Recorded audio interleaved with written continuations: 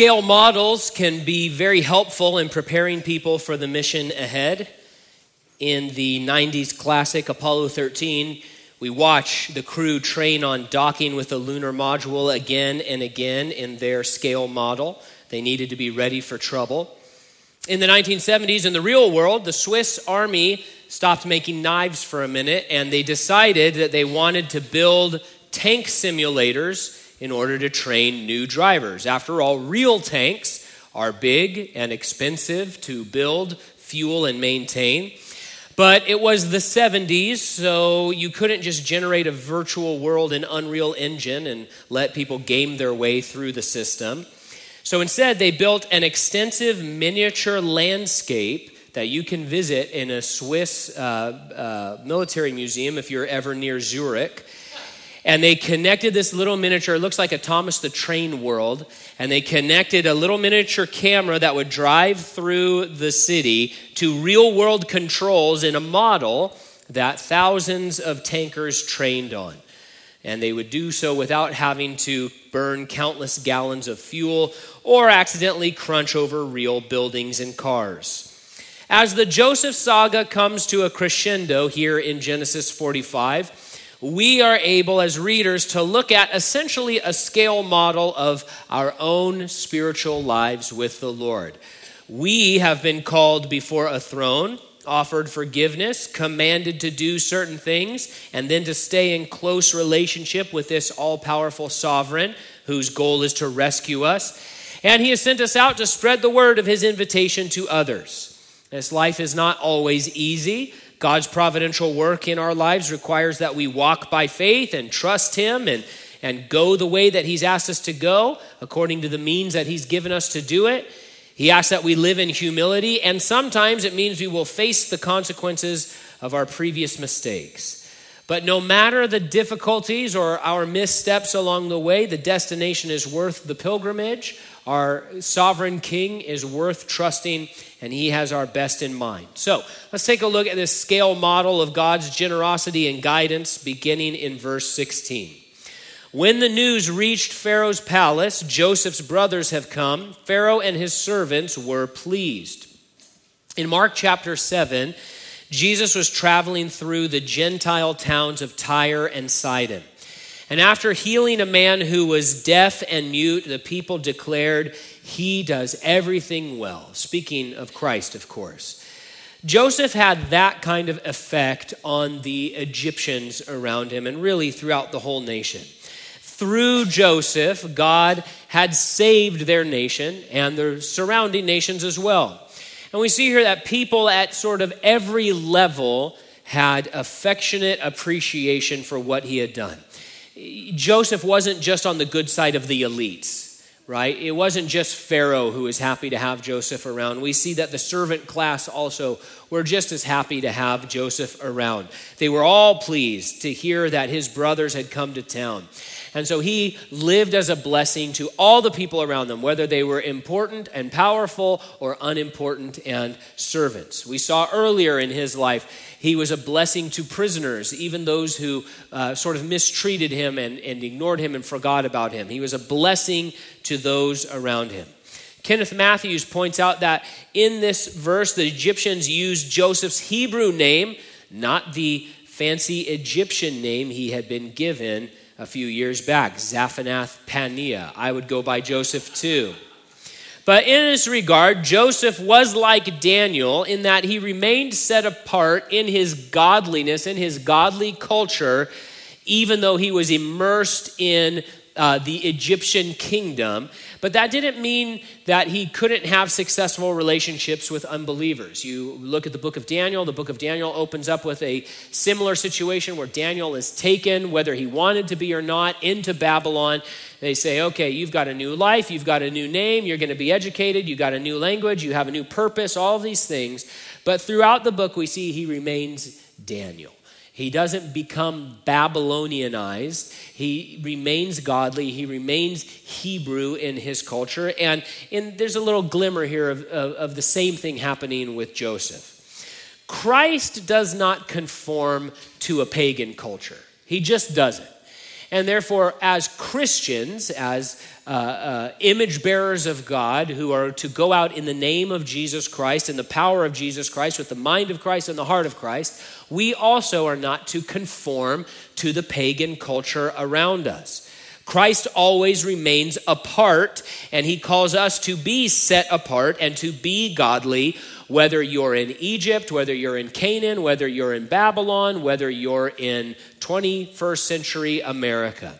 But separation, in this sense, is not the same as segregation, where we are completely cut off from the pagan world around us. Paul said, yeah, you can't do that. There's no way for you to actually separate yourself from the unbelieving world.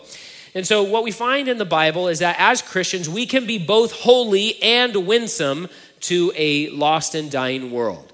In fact, we must be both of those things. That's the job. And Daniel and Joseph are great examples of that tension and how it is possible even in the most tense version of that tension. There's no more tense version of trying to live a godly life in a pagan culture than Daniel in Babylon or Joseph in Egypt. And we see that it is possible. And we see that as individuals, they offered help to the pagans around them, godly help, while remaining holy and unconformed to the wickedness of the culture. Verse 17 continues, Pharaoh said to Joseph, tell your brothers, do this, load your animals, go back to the land of Canaan, get your father and your families, and come back to me. I will give you the best of the land of Egypt, and you can eat from the richness of the land. So we see the king, Pharaoh, spoke through Joseph. Bruce Waltke points out that the brothers needed someone to interpret the words of the king, and they needed someone who would act as an intermediary for them.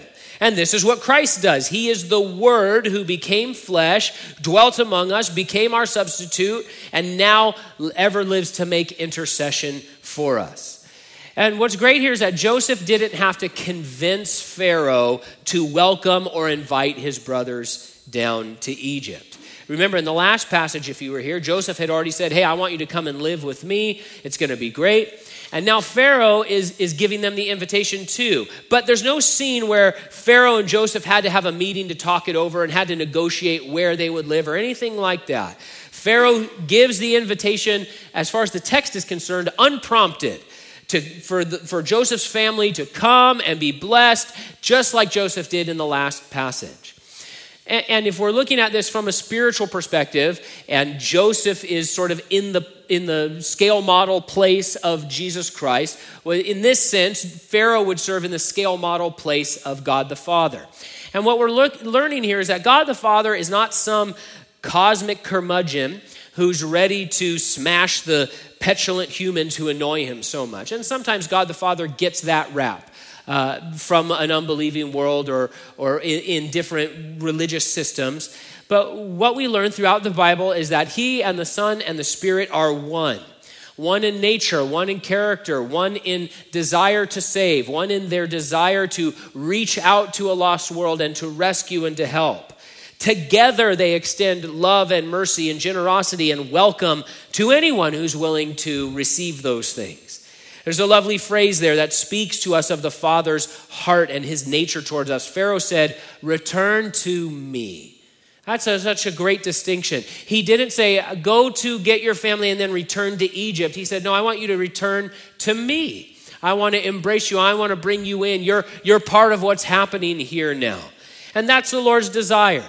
Yes, he has plans for our lives and intentions for things he would like us to do, and he has provision for our circumstances, all of those sorts of nuts and bolts things. Yes, he does.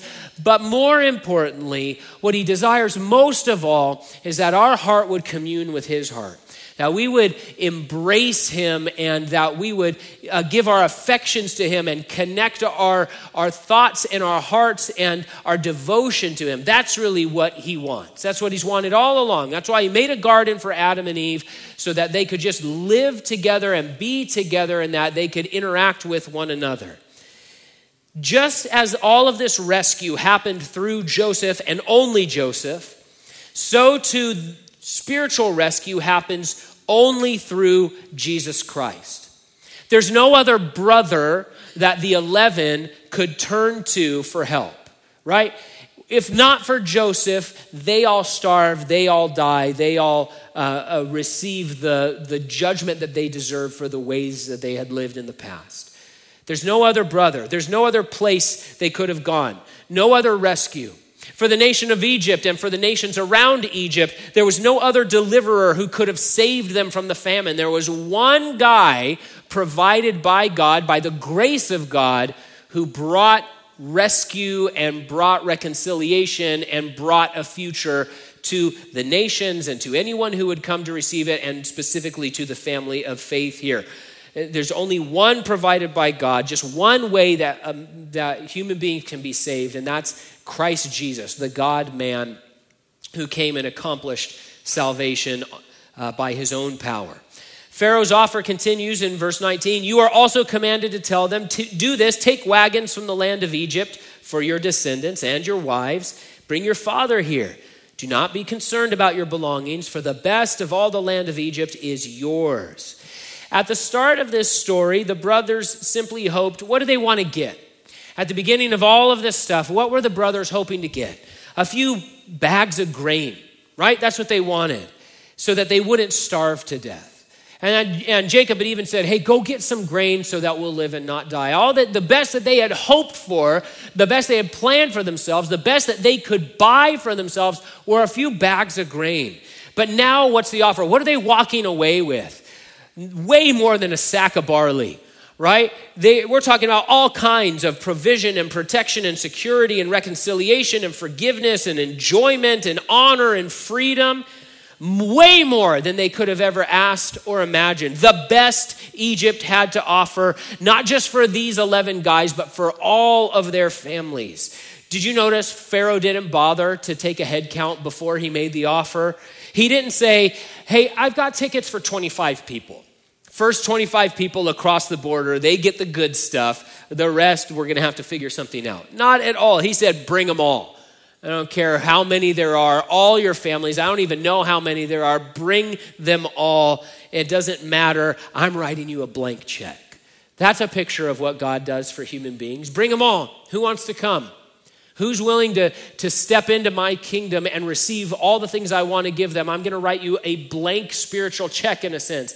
I'm going to give you way more than you could ever ask or imagine. You were hoping for bags of barley, and I'm going to give you a place in my kingdom.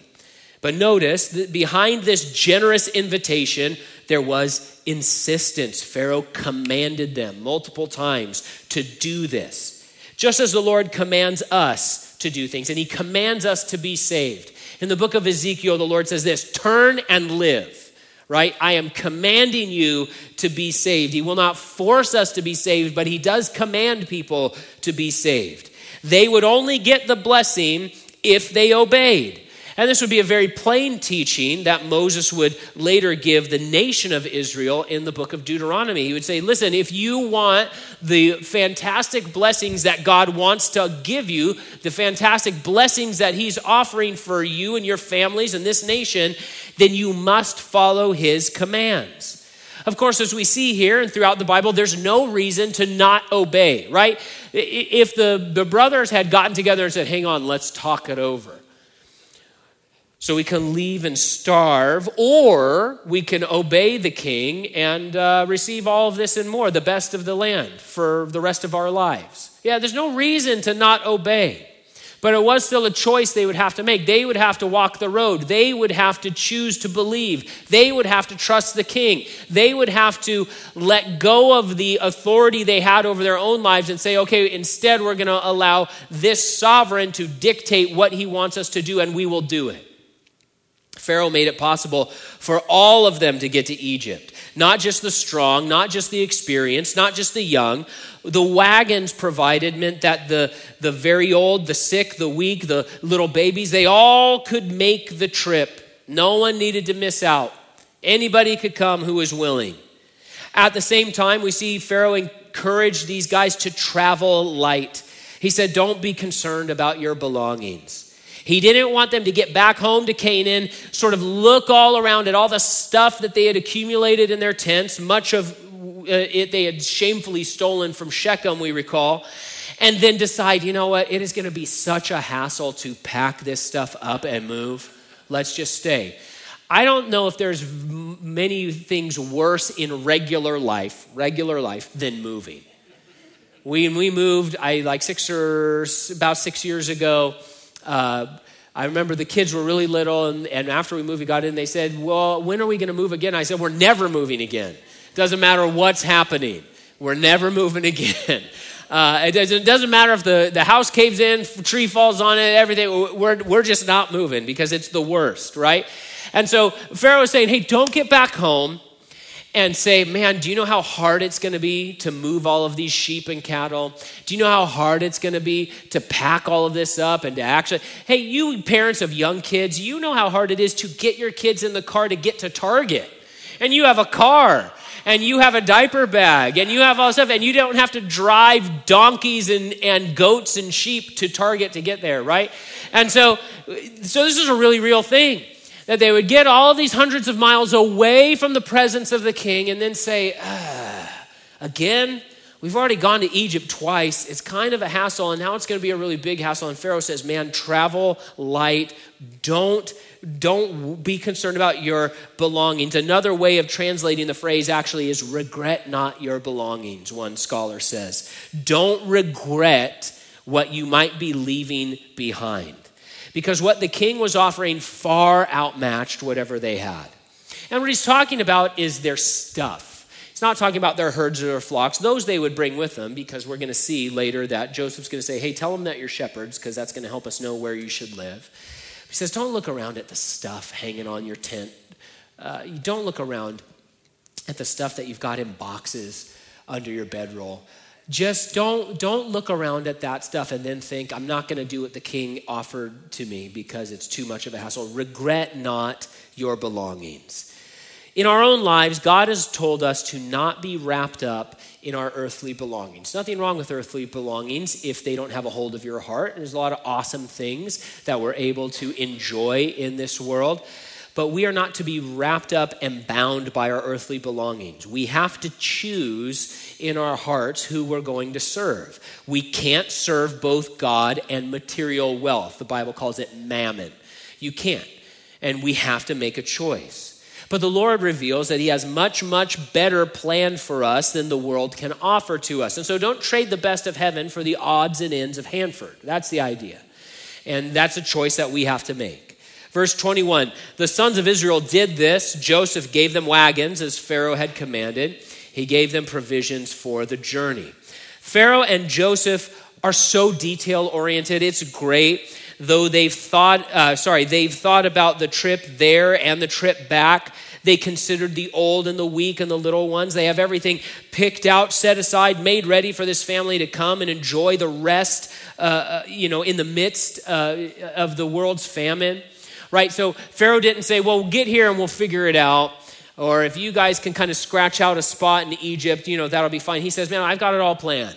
I've got the spot planned. I've got the stuff planned. I've got provisions planned. I've got all of this in mind for you. You just have to come and receive it.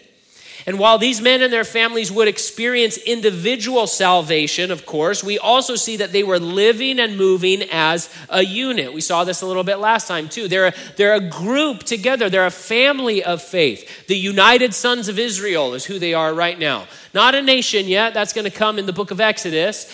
But they're moving together as a group. They would take the walk together with a common purpose, sharing the joys, sharing the experiences, sharing the responsibilities of the journey.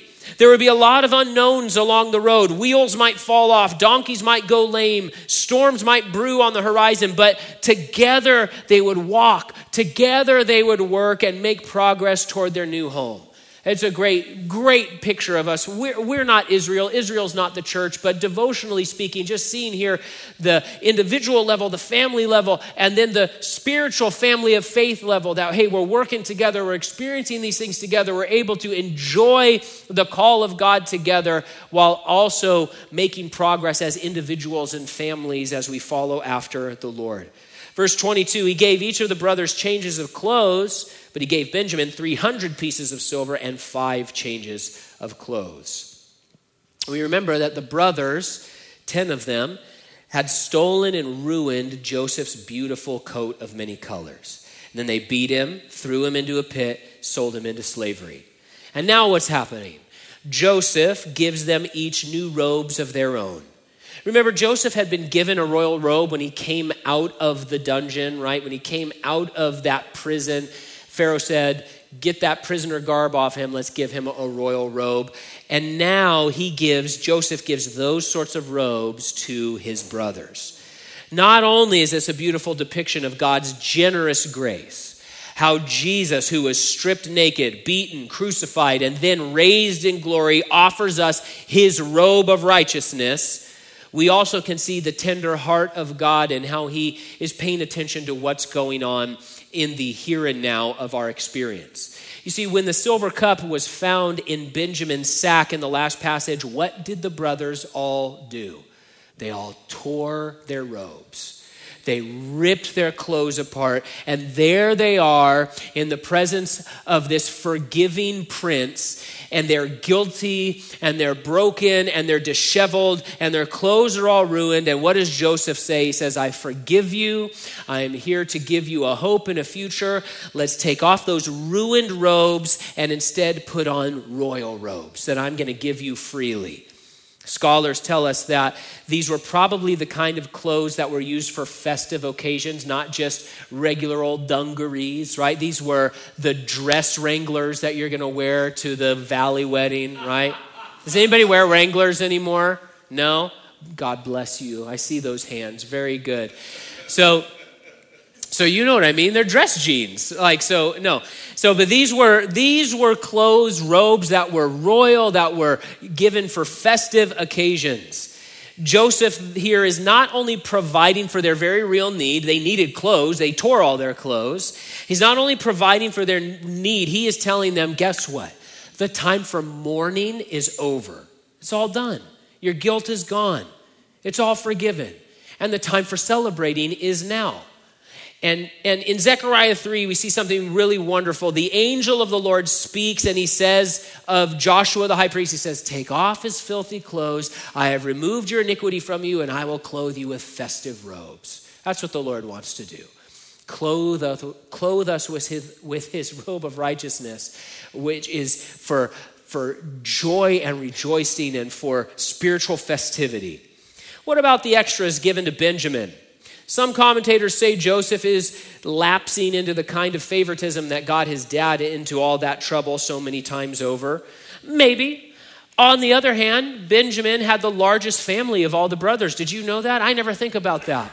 But in the next chapter, it's going to list out all the family members of all the brothers. And Benjamin has 10 sons. The next closest brother has 7 sons, but most of them had 4 or 5 sons or even less. So Benjamin has the biggest family. But Benjamin's gift and the fact that it was outsized reveals something about the brothers and something about the Lord, I think, as well.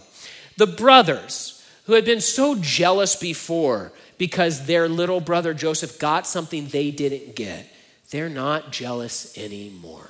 They don't care at all that Benjamin gets this gift. No grumbling, no conniving, no scheming, no ripping his robe off, anything like that. And jealousy shouldn't bother us as God's people either. Now, the truth is, and this is the something that we learn about the Lord, or at least is pictured here in a scale model sense. The truth is, God is not always equal in his distribution of grace when it comes to physical circumstances. His grace is always equal when it comes to spiritual promises and eternal grace, that kind of thing. But when we talk about physical circumstances, it's just the truth that it's not equal for everyone.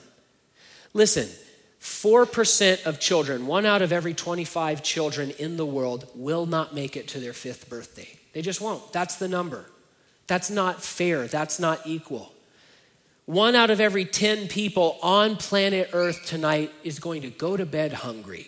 Those circumstances are not equal to yours and mine. They just aren't. So God's spiritual grace, God's eternal promises are equal. There's nothing lopsided about it. There's not a special salvation for a person over here and a different level of salvation for someone else. But the physical circumstances of grace, the physical gifts and allowances that God gives to different people, is that fair? What would be fair for the brothers? For the 10 brothers of Joseph, fair, if we want to get right down to it, fair would have been they get impaled on a stick in front of Joseph's palace. That's fair, right? Because that's what they deserved. We look at their story, we see what kind of men they were, we see what they did, we see how God saved Joseph from them, and we would have said, what did they deserve to get? Well, they deserved death for what they had done.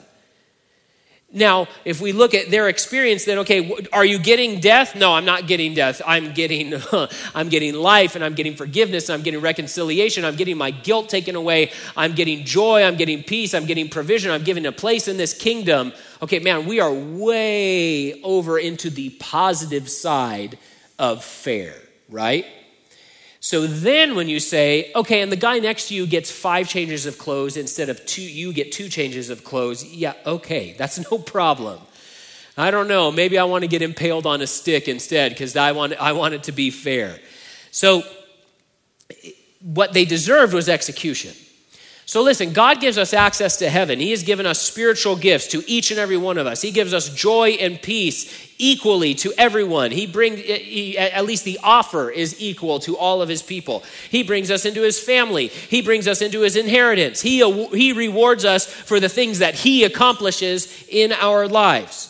So now knowing all of that and all the other things that he gives to his people equally in the spiritual realm, we have no reason to complain that, well, someone else has it physically better than me. Their physical circumstances are more palatable or more enviable in my eyes. We have no reason to complain about those things, especially when we have it far physically better than almost all the people who have ever lived in any place or any generation on planet Earth. So, do we have struggles? Yes. Does God care about them? Yes.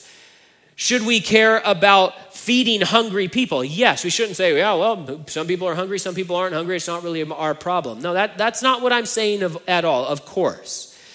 But when we see what looks like lopsided grace in physical circumstances, we can continue to trust God, we can continue to be thankful, and use what we have to be generous the way that God is generous to us, and we can take into our hearts that message that Paul gave us where he says, I have learned in whatever state I am to be content. So that we are not bothered by jealousy, we're not driven down by envy, we are rooting those things out of our lives, realizing that I am a rich inheritor of God's grace. And circumstances are not always what I want them to be, or the person across the street seems to have it better. They have more money, they have more comfort, they have better health, they have these things.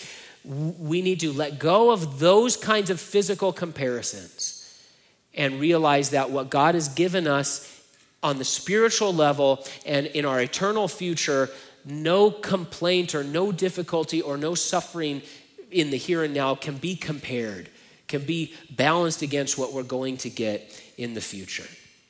Verse 23, he sent his father the following 10 donkeys carrying the best products of Egypt, 10 female donkeys carrying grain, food, and provisions for his father on the journey. They brought the best of their land, Canaan. Remember, Jacob had said, bring some of the best of the land. They brought the best of their land to Canaan only to have even more of the best given back to them. And it speaks to us of God's generosity towards us and the fact that you cannot outgive God. Luke 6:38, here's what Jesus said. Given it will be given to you. A good measure, pressed down, shaken together, running over, will be poured into your lap. For with the measure you use, it will be measured back to you. Listen, God does not need you to give to him or to his work. You need to give to God's work. When the brothers came, they brought 10 donkeys. 10 donkeys they were super worried about, right? As we recall from a couple passages ago. And now what are they coming back with? 30 donkeys, all laden with all of these gifts from the king. Plus wagons, plus supplies for their round trip, plus a land grant, plus silver, plus, plus, plus, plus, plus. And this is what the Lord does for us. When we give to his work, he's like, let me show you what generosity is. Let me show you what kind of a God I am.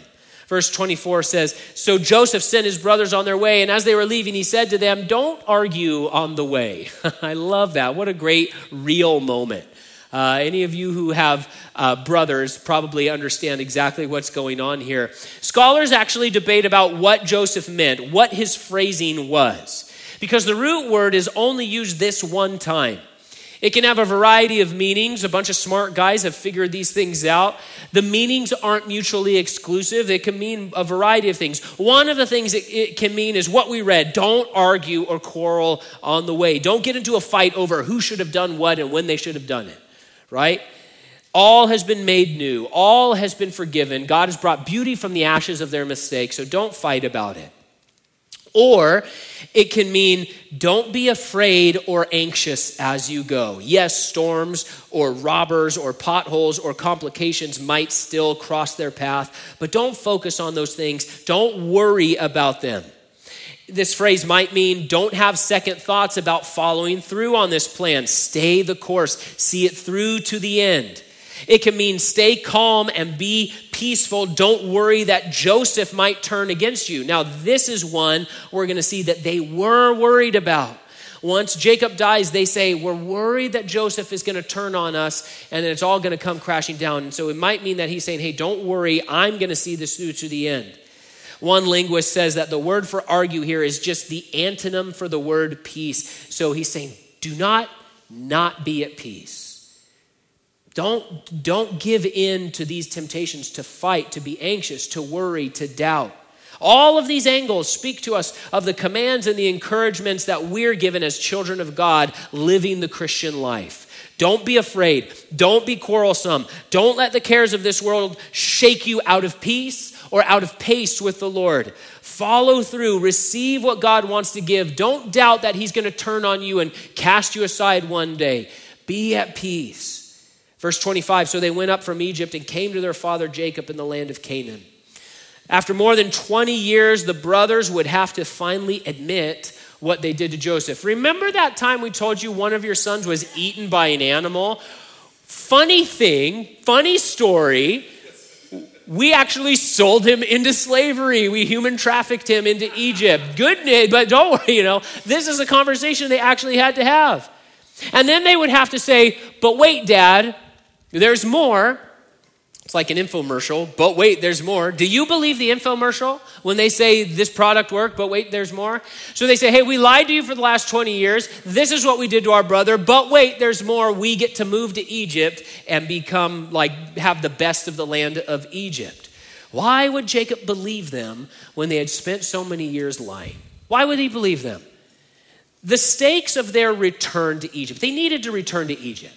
The stakes make us wonder why Joseph didn't just go with his brothers. When Jacob dies and it's time to bury him, Joseph goes. He takes the trip to Canaan. Not only Joseph, but all the elders of Egypt go. But not here when it's way more important. And it would have been way more effective to say Joseph is just going to show up and be like, what's up? I'm here. Brr, brr, brr, brr, right? That would have been pretty convincing. Why didn't he just go?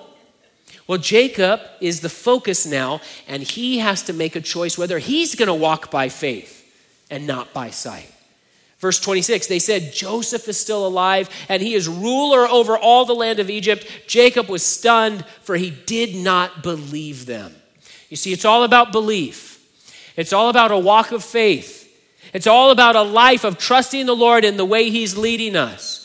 Jacob hears the message, and at first he did not believe. We're told he was stunned. Your version may say this, his heart stood still. And linguists tell us that these modern English versions still blunt the force of the original. Jacob nearly died of shock on the spot. He had a physical cardiac reaction to what he was told. Verse 27, but when they told Jacob all that Joseph had said to them, and when he saw the wagons that Joseph had sent to transport him, the spirit of their father Jacob revived. So what brought revival It was when these changed men humbly and honestly delivered the words of the rescuer and the king and the invitation of that king and showed a demonstration of the reality of his power and his grace. They said, here's what the man said. Here's what he's offered. Look at the wagons. Yes, we were lying, thieving killers before, but now we have been set free by the truth. And we're here to say the king has invited us to all be with him. That's the deal. The wagons here were a big deal. You couldn't just get wagons. And they wouldn't have been able to steal them either. They were an innovative and rare vehicle in Egypt. They would have been pulled by teams of oxen. One ox cost as much as 4 months' salary. They were the luxury vehicles only the elite could afford and not the kind of thing that they would just give to travelers who were going back to Canaan.